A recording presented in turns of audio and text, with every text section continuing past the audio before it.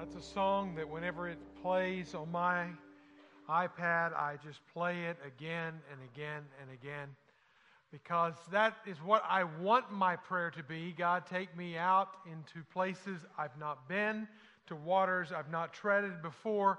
And sometimes that is a scary prayer when God answers it and He takes you places. I can remember whenever I was 19 years old, had just finished my freshman year in college, and on May 26th got a phone call, literally just back from college, and somebody had called me and asked me to do something I'd never done before. It was one of those moments. Now, I knew eventually I would do what they were going to ask me to do, but I didn't feel like at 19 I was anywhere equipped, ready to do what they were asking me to do. Now, when I tell you what it is, it's not going to be probably that big a deal to you. It was to me at 19. I was still popping pimples and figuring things out in life, but I did know that God wanted to use me in ministry and called me to that. And it was actually a lady named Nellie that I had met the previous year and spent some time with Nellie. She was a senior. She lived in a residential home along with a bunch of other senior ladies, and I was asked by my lead pastor of the church I was growing up in to go there weekly and to share Bible study with these ladies, these older people who were finishing up their life, but they still loved Jesus and they still wanted to hear the Word. And so I would go in my 18-year-old skin, very uneducated manner, and I would just waddle my way through a lesson, a Sunday school or something like that kind of lesson. And they just loved on me and I just loved on them, and we had a great time for a year. But a year after I was there, Nellie passed away. And her family called me, and I had never met any of them, and they had asked me to do the funeral. That was, again, a very intimidating moment for me, not knowing exactly how to do that, had not taken any classes on death and dying yet, hadn't got into my psych or minor, hadn't had any training in that, and so it was a bit daunting. Since then, now I'm 24 years. This December, the last Sunday in December, I will celebrate 25 years in ministry. So I'm in my 24th year in ministry. And as in doing this, I've now performed many and been a part of many funerals, memorial services around the world, from West Africa to Southern Africa to Hickville, America, to right here. In fact, even as early as just yesterday in this room, yesterday evening, we had a celebration of life service for a man who I would consider young, especially he was just a year older than I am. At 46, pass away. And as you go through these stages of life and you do these different acts, God challenges you and He grows you through them. And whenever you come to the topic of death, especially whenever you are a part of a memorial service of somebody who passes at the age of 46, you ask a lot of why questions. I can tell you this, that after doing a lot of funerals and memorial services, there is nothing harder than doing one for a baby or doing one for a teenager, because there are more why questions than I possibly have answers. I didn't have answers for the man who passed away at 46 any more than I have for a baby. When you're taken in the prime of your life, or when you're taken before your life even begins, you really wonder why. Why all the pain? Why all the suffering? Because really, when you come to death, death is this separation, is this finality about it, that you just can't go back. There's no do-overs when it's over. And how do you get into that? How do you get through that dark season? A man at the age of 33 passed away, gave himself to passing away. His name was Jesus. You know the story. We've been talking about it for the past 7 weeks. We've been looking at the last 6 hours for the past 7 weeks in the last 7 statements of Christ on the cross. If you've been with us through the journey, we come to the end today, and we look at these statements. And just in quick review, I want you to understand that we're not taking these statements lightly. They're not just haphazard statements that Jesus uttered or muttered from the cross. That these are powerful statements. These are statements that He is fulfilling prophecy that was dated back hundreds of years before He existed on the earth anyway. When Jesus said, "Father, forgive them," And he was praying for those who were literally ripping the clothes off of his body and gambling for those clothes. This dates back to Isaiah, when Isaiah said that he made intercession for his transgressors. That Jesus was fulfilling it whenever he told the thief that was dying with him on the cross, "Today you will be with me in paradise." It reminded Joseph of the time when the angel came to him and promised and prophesied that this son, he would save his people from his sins. He would save the people from their sins. And here's a man dying right next to Jesus on the cross. When Mary and John were at that bereavement moment there at the cross, and John was given to Mary, and Mary was given to John in this community of caring for one another, it reminded Mary back to Luke chapter 2, verse 35, when Simeon had told her that your son will pierce your heart. You will see your son die. And I can tell you this many years in ministry, there's something very unnatural when a mother has to bury their child. There's no greater pain that I've ever witnessed in somebody's soul as Mary was experiencing on that day. When Jesus cried from the cross, "My God, you have forsaken me," it takes us back to Psalm 21:1. And whenever he said, "I thirst," Psalm 69, verse 21. And when he says, "It is finished," it takes us back to Psalm 22. All along, these are prophecies and fulfillments of what God was saying would be said and saying would be done, and it was being done, and it was being lived out. And today we come to the last one, so you can take your Bibles to Luke 23. We've been either in Luke or in John this entire series. And in Luke, we see the seventh statement of Christ on the cross. It's the last statement. It's his gasping for air statement. He lifts himself up on the cross, and he utters out a sentence here at the very end, and he says it. And this is a fulfillment of Psalm 31, verse 5. Excuse me. As you look at these statements, these are not statements of hopelessness. These are statements of hope. They're not of despair, but they are of destiny. They're not of destruction, but of life. These statements that he makes, that he utters from the cross, we need to see them in the totality of them. Whenever he was forsaken by the Father, it was so that we would be embraced by the Father. So there's beauty in the ashes. There's beauty in the defilement that's going on around us. And I think as we look at this, we're going to get to see something that probably most of us don't want to see, but need to see. We're going to look today at a topic that you're not going to want to talk about, but you need to talk about. And what better time to talk about it when there's lack of emotions, or whenever there's maybe some time to talk about it. That's the topic of what happens when your body dies. Because when we see in this story, we see the story of Christ breathing his last and his physical body dying there on the cross, but something else happens. And it isn't what we want to talk about, it's what we are forced to talk about. Just like yesterday evening. A family, a married couple, daughter of one, just something not right about that. Do you want to talk about it? No, but most funerals are forced upon us. Most of these conversations happen to us. We tell it in our society that there's two things that you cannot escape, and that's death and taxes, and the reality is you can evade taxes, but you cannot evade death.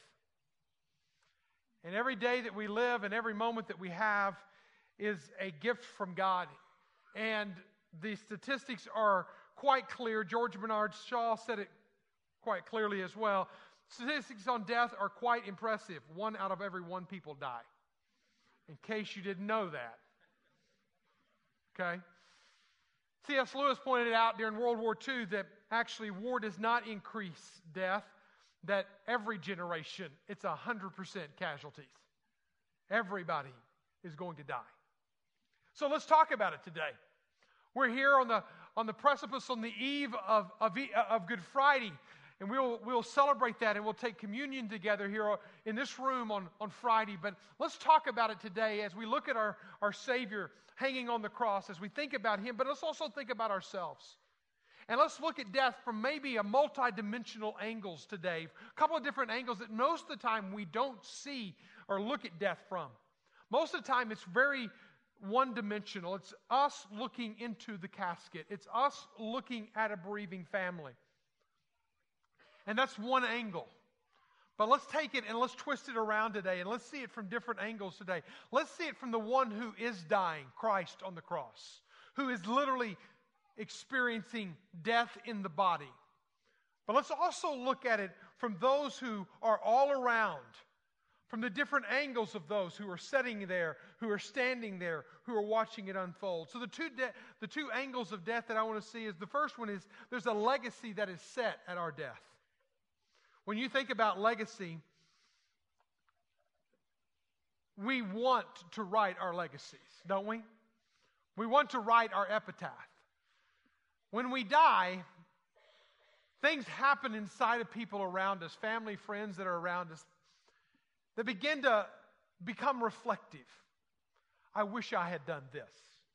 I wish I had one more conversation. I wish I'd apologized for this. I wish I'd have reconciled here. If I had one more chance, this is what I would do. Let's think about it today. In light of your life and my life, what will be the epitaph of our life? Let's not live life by accident. Let's live life by intentionality. How can I be more intentional about that? Let's look at this from a reflective point of view. First of all, number one is you see three different perspectives. And let's look at this passage and follow along as I read, beginning in verse 44 of Luke 23. It was now about the 6th hour, and there was darkness over the whole land until the 9th hour. So now we're fulfilling the complete story. Jesus is about to breathe his last while the sun's light failed, and the curtain of the temple was torn in two. Now, there's all manner of prophecy in that I won't even get into. Then Jesus, calling out with a loud voice, Father, into your hands I commit my spirit. And having said this, he breathed his last. And when the centurion saw what had taken place, he praised God, saying, certainly this man was innocent. And all the crowds that had assembled for the spectacle, when they saw what had taken place, returned home beating their breast. And all the acquaintances and the women who had followed him from Galilee stood at a distance watching these things. When you see this passage, you see three different sets of eyes at the cross. I'm not talking about Christ's eyes. We'll talk about that in just a moment. But I want to paint this scenario. This is what's going on around. And the three different perspective reflections that are going on. One is more of a perspective. One, when Jesus died, there was a man who was a centurion man who gained a better perspective on Jesus' life. He saw him differently. When you look at this passage, you see a verse there, verse 47. Notice this. Notice the dichotomy of this verse. Now, when the centurion saw what had taken place, what did he do? He praised God. Now, don't skip over that. Do you know who the centurion was? So the centurion was the guy who was over the Roman soldiers. The Roman soldiers who pierced Jesus' feet, beat Jesus to a pulp. The centurion was the one who made sure that Jesus was dead. He was the commander at the foot of the cross. And all of a sudden, through the course of 6 hours, through the course of 7 statements, he looks at this man, Jesus, hanging there. And something happens inside of him. There's a change. There's a redemptive element here. When no matter if you're the very one who beating and lashing and cursing and stripping him and gambling for him, he turns around and the centurion believes in Jesus and embraces Jesus. The dichotomy of that blows my mind. And what he declares, he says, this man whom I crucified, this man, I'm adding to this here, this man whom I put the nails in, this man whom I oversaw his death, he's innocent. He wrote his epitaph right there. This man is not guilty, but he is innocent. You go on and you're reading the Gospel of Mark. In Mark's account, he said it like this. Truly, this man was the Son of God. That was the epitaph on Christ. He lived an innocent, holy, set-apart life. He lived as the Son of God. And this centurion who once crucified him, who once rejected him, now embraces him and gains a perspective on him. So let me invite you, who've journeyed with us for 6 weeks now, 7 weeks. I hope to God that this has not been a wasted series. But I hope that you have a deeper perspective on who Jesus is. I hope in your life you see Him and who He is and all that He is. I hope that you're looking at your own life and wondering, whenever I pass, what will be the one word that will be used over my life? What will be the one sentence that will describe him? Mike McDaniel was a man of God, or Mike McDaniel was a hypocrite. Mike McDaniel walked with God, or Mike McDaniel danced and did his own thing. What will be the epitaph of your own life? Think about it. The second thing that you see, the second perspective you see is one of regret. When you look here in this story, you see the centurion, but then in verse 48, you see the crowds. The crowds that had assembled for this spectacle, almost like it's a Saturday afternoon or Friday, literally a Friday afternoon. Let's go. What are we going to do today? Well, I hear there's a crucifixion. Let's go check it out. And they're there as spectators. And when they saw what had taken place, they returned home beating their breast. You can hear the regret in that. At one moment, they're yelling, Hosanna, Hosanna. They're praising Him. They're hailing Him on Palm Sunday. On Friday, they're yelling, nail Him, nail Him. And now they're beating their own chest. There's this regret that comes over them. How many times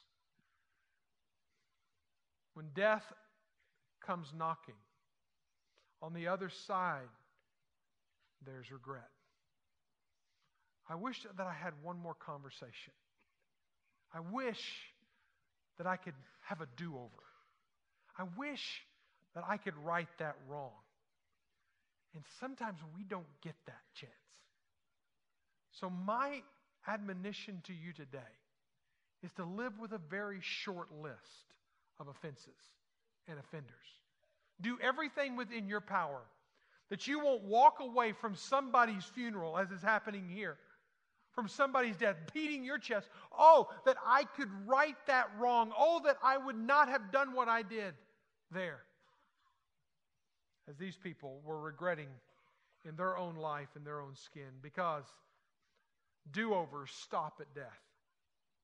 Grief is another angle that you see. Verse 49. And all the acquaintances, we don't know who they were, we don't know how many were there, and the women who had followed him from Galilee. These are his disciples. To some degree, were hanging out at a distance, stood at a distance, watching these things. What's the first stage of grief? Shock. Just shock.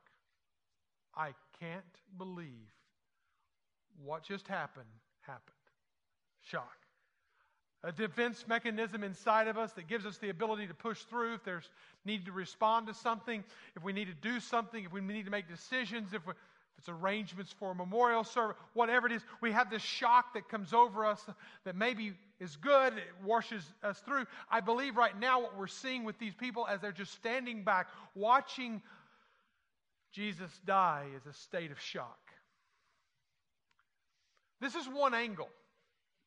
It's one angle that to look at as these people are some in regret or some are repenting, as the centurion, I believe, is doing, and some are going through all of these transitions that are going on. But what Jesus did is He lived His life so intentionally, so focused, so set towards Jerusalem, so set toward the cross, that when His life was written, when His sentence was written, when His epitaph was written, it was well.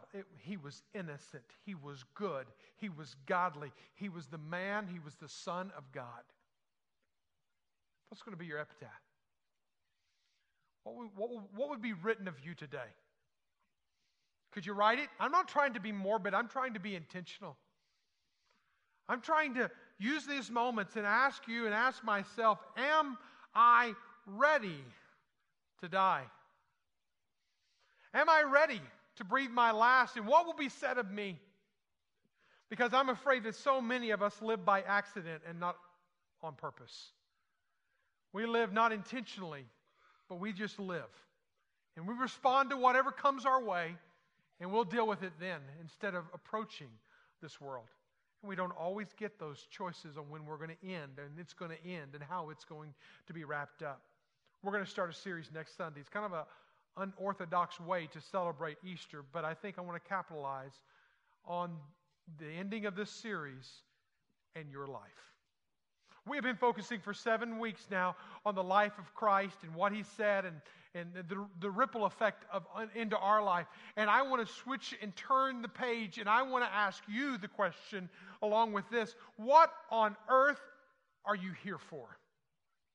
Why do you exist? Why do you get another day? Why do you get another year? Why do you? And hopefully through this, hopefully we will have a greater intentionality about the way we live our life and not just accidentally live our life. And then at the end of our life, accident is written over our life. How are we going to do this? We're going to do it in a lot of different ways. We're going to saturate the church with this, okay? The children are going to be studying this. So parents, guess what? We're going to be talking about the same thing your preschoolers are going to be talking about. On a preschool level, I get it, but your children are going to be talking about it. The student ministry is going to be talking about it. You're going to be able to have conversations in your home around your tables, and we're going to equip you with this, that you're going to be able to talk about this as a family and to figure out why you're here and to start building a purpose statement for your life and your family. We're going to talk about it in a way. We've got books that we're going to have available next week for you to pick up. You can buy them at cost. And it's just one of those things that's going to be an everyday study for 40 days. That will take us 6 weeks. Everyday studies right up past Memorial Day weekend. So for the next 6 weeks, we're going to zero in on this. We're going to saturate ourselves with this. And hopefully we're going to come out on the other side, not wondering why we exist, but knowing why we exist and moving forward towards that. But I cannot. You can only do so much of this on your own. I'm going to challenge you to take one more step further. I'm going to challenge you to be a part of a small group of people that will gather around these questions and answer them together. All right? Because there'll be lots of questions we're going to ask. And how can you do this? One, you can form your own group. Just get 5, 6, 7, 8 people, get together, say, Mike, raise your hand, say, I need help, we're ready to start. I'm going to be meeting with a group of men at 6 a.m. on Wednesday mornings, and we're going to be discussing this thing. All of those guys are going to be single guys, and we're going to write a song called All the Single Men. And we're going to, some of y'all get that. And we're going to meet, and we're going to talk about this very topic in the mornings on Wednesday morning. We want groups forming everywhere. We're going to have groups forming on Monday night and Tuesday night here at the church in one large group kind of setting, and with table kind of discussion leaders. Lots of ways you can be a part, how you can be a part. And this is not a commercial. This all ties together. There's a little bright card when you came in. There's 2 sides to it. One, you say, Mike, I can ask questions. I may not have answers, but I can ask questions. All right? Be a facilitator. So I'll get 5, 6 people, and we'll do this together. All right? We're going to actually have a training at lunch today. If you want to hang around for that, let me know about that. On the other side, say, Mike, I'm not ready to ask questions. I'm just ready to figure this out. Then on the other side, you can put I'm interested. Just drop it in the offering basket a little bit later on the service. So one angle that we see when you look at this passage is the angle of the outsiders, all right? Those at the foot of the cross. But there's one more set. There's one more angle that we don't want to miss. It's Christ. And He gives us another angle that your life lives on. Your life lives on. That's an angle of death that you need to fully understand and embrace. Listen, all the major religions of the world embrace this. That whenever you die, there's a separation between you and your body. And again, all the religions of the world see it differently. There's different ones about this. All believe in an afterlife. The Baha'i believe that the soul and body separate. Buddhism believes in reincarnation, that you leave this body into another body or into another existence. Hinduism, the same thing. Islam believes that there's a paradise and a hell. Mormonism has 3 levels of hell. The lowest being that of hell. Three levels of afterlife. One being hell. And then there's 2 levels of heaven. One where you become an angel and so forth. Christianity believes in a heaven and a hell. There's lots of different beliefs that there is an afterlife out there in the world. Also, there's a sense of a loss of paradise. A paradise lost is a common belief. I was with a 30-year missionary in Africa a couple of weeks ago, Greg Fort, and he shared how in all of the animistic cultures of even in the deep bushes of Africa, they believe that there's a paradise lost. And so all the religions of the world believe that there's life after this life, and all the religions of the world believe that there's something out there that I'm missing, a paradise lost. How do I get there? And I think today, if you could just lean into the text a little bit, we see that this man Jesus is talking about that life after death. And we get an angle on this that I want to break apart in his last statement that he makes on the cross. And he makes this statement, Father, into your hands I commit my spirit. And we get a picture of what life after this life looks like from that. And the condition of our own heart needs to be truly evaluated. I had an old pastor, about 85 years old. If you're 85, that's not very old. But this guy was really old, all right? And he was an old pastor in my very first church. And I was 21, maybe. And he taught me a lot. I can't remember a lot of what he said, but there was one statement he said that I have hung on for a long time. He said, Mike, you need to be ready to preach, pray, or die in a minute. Preach, pray, or die in a minute. Now, that doesn't mean a whole lot to you, but and it may not mean preaching, may not mean a lot to you, but I will say this, you need to be ready to die in a minute. Because most people don't get to plan their last minute. It just doesn't happen that way. So how can you be ready to die? Call it a checklist. Your eternity, your afterlife is based on the condition of your spirit. I'm going to take just Jesus' statement and I want to break it down. Notice what Jesus did. The very last thing he said, my spirit. He identifies something that is inside of him. Now, we all have a physical body. You're physically here. I know, I'm stating the obvious, insulting your intelligence. What do you do whenever your physical body needs help and healing or whatever? Well, you get a healthy diet, you exercise. You want to care for your mind? What do? You acquire knowledge and wisdom. You want to care for your soul, your emotional side? You get emotional health. What do you do when you want to care for your spirit? What do you do to help your spirit to be whole? Identifying with Jesus, as I want to say, is the primary way that we're going to grow in that relationship and have a spirit. Because you may not fully embrace this, but please hang on to this thought and let me at least challenge your thoughts today. And that is this, you have a spirit.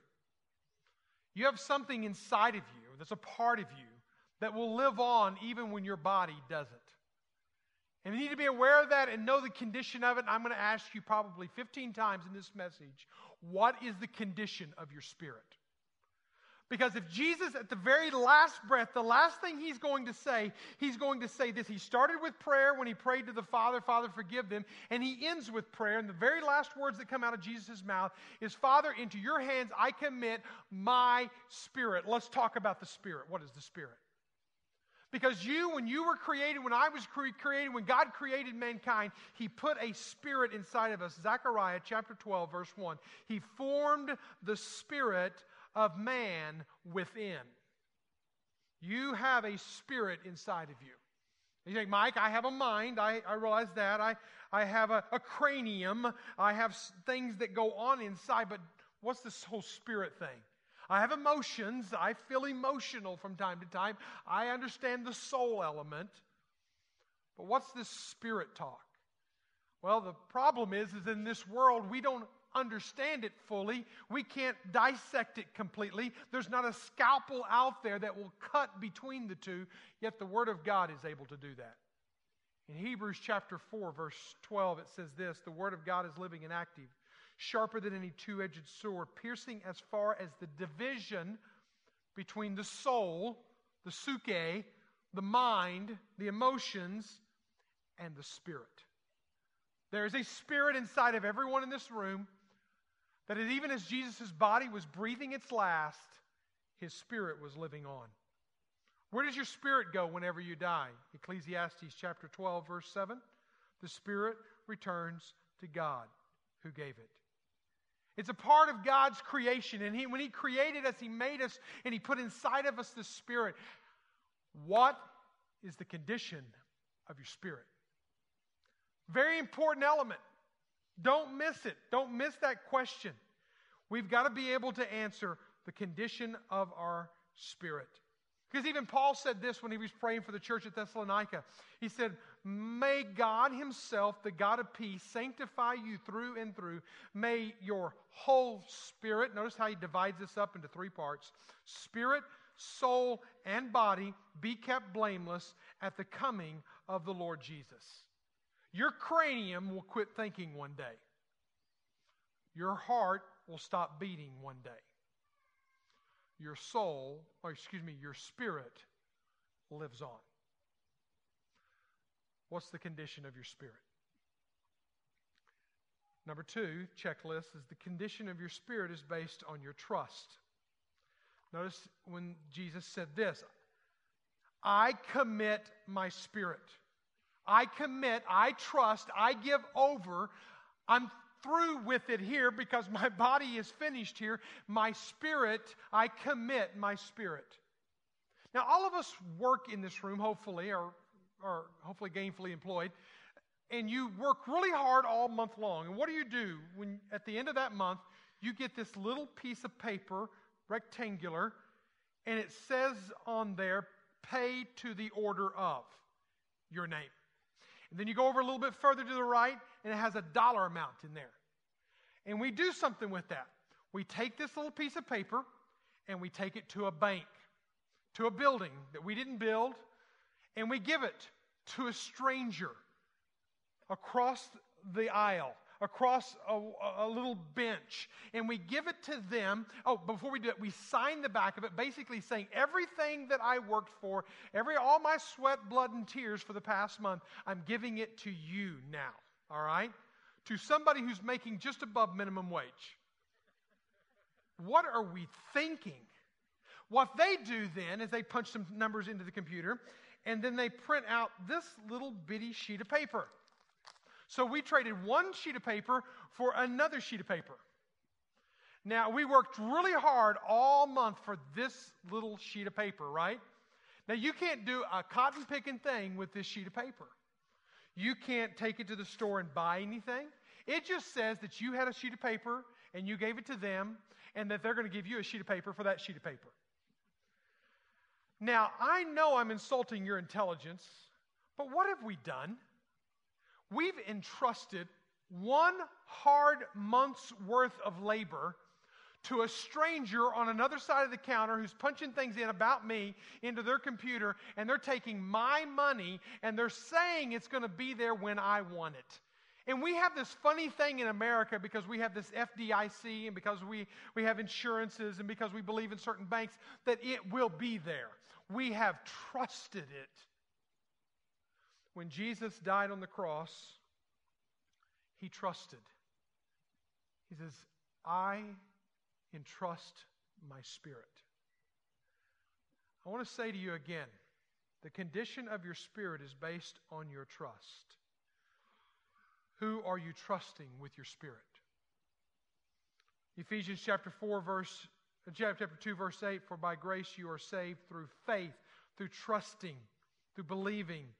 It is not yourself. The third checkpoint is this: your trust is directed to the Father. Who are you trusting in? Hopefully, you're trusting in someone who will not fail you. If you're trusting in Buddha, if you're trusting in your good behavior, if you're trusting in you're trusting in something. We're all banking our entire existence and eternity in the future on something. Some are going to trust it on their baptism shamefully. That's not what you need to trust it in. That is just Bentonville City water. There's nothing magical about it. Some people are trusting in their church membership. Some people are trusting in on their good works and how it all weighs out in the end. Some people are trusting in all these different things. My friends, Jesus dying on the cross said, Father, God the Father, into your hands I'm going to entrust my spirit, that you will take it and you'll protect it.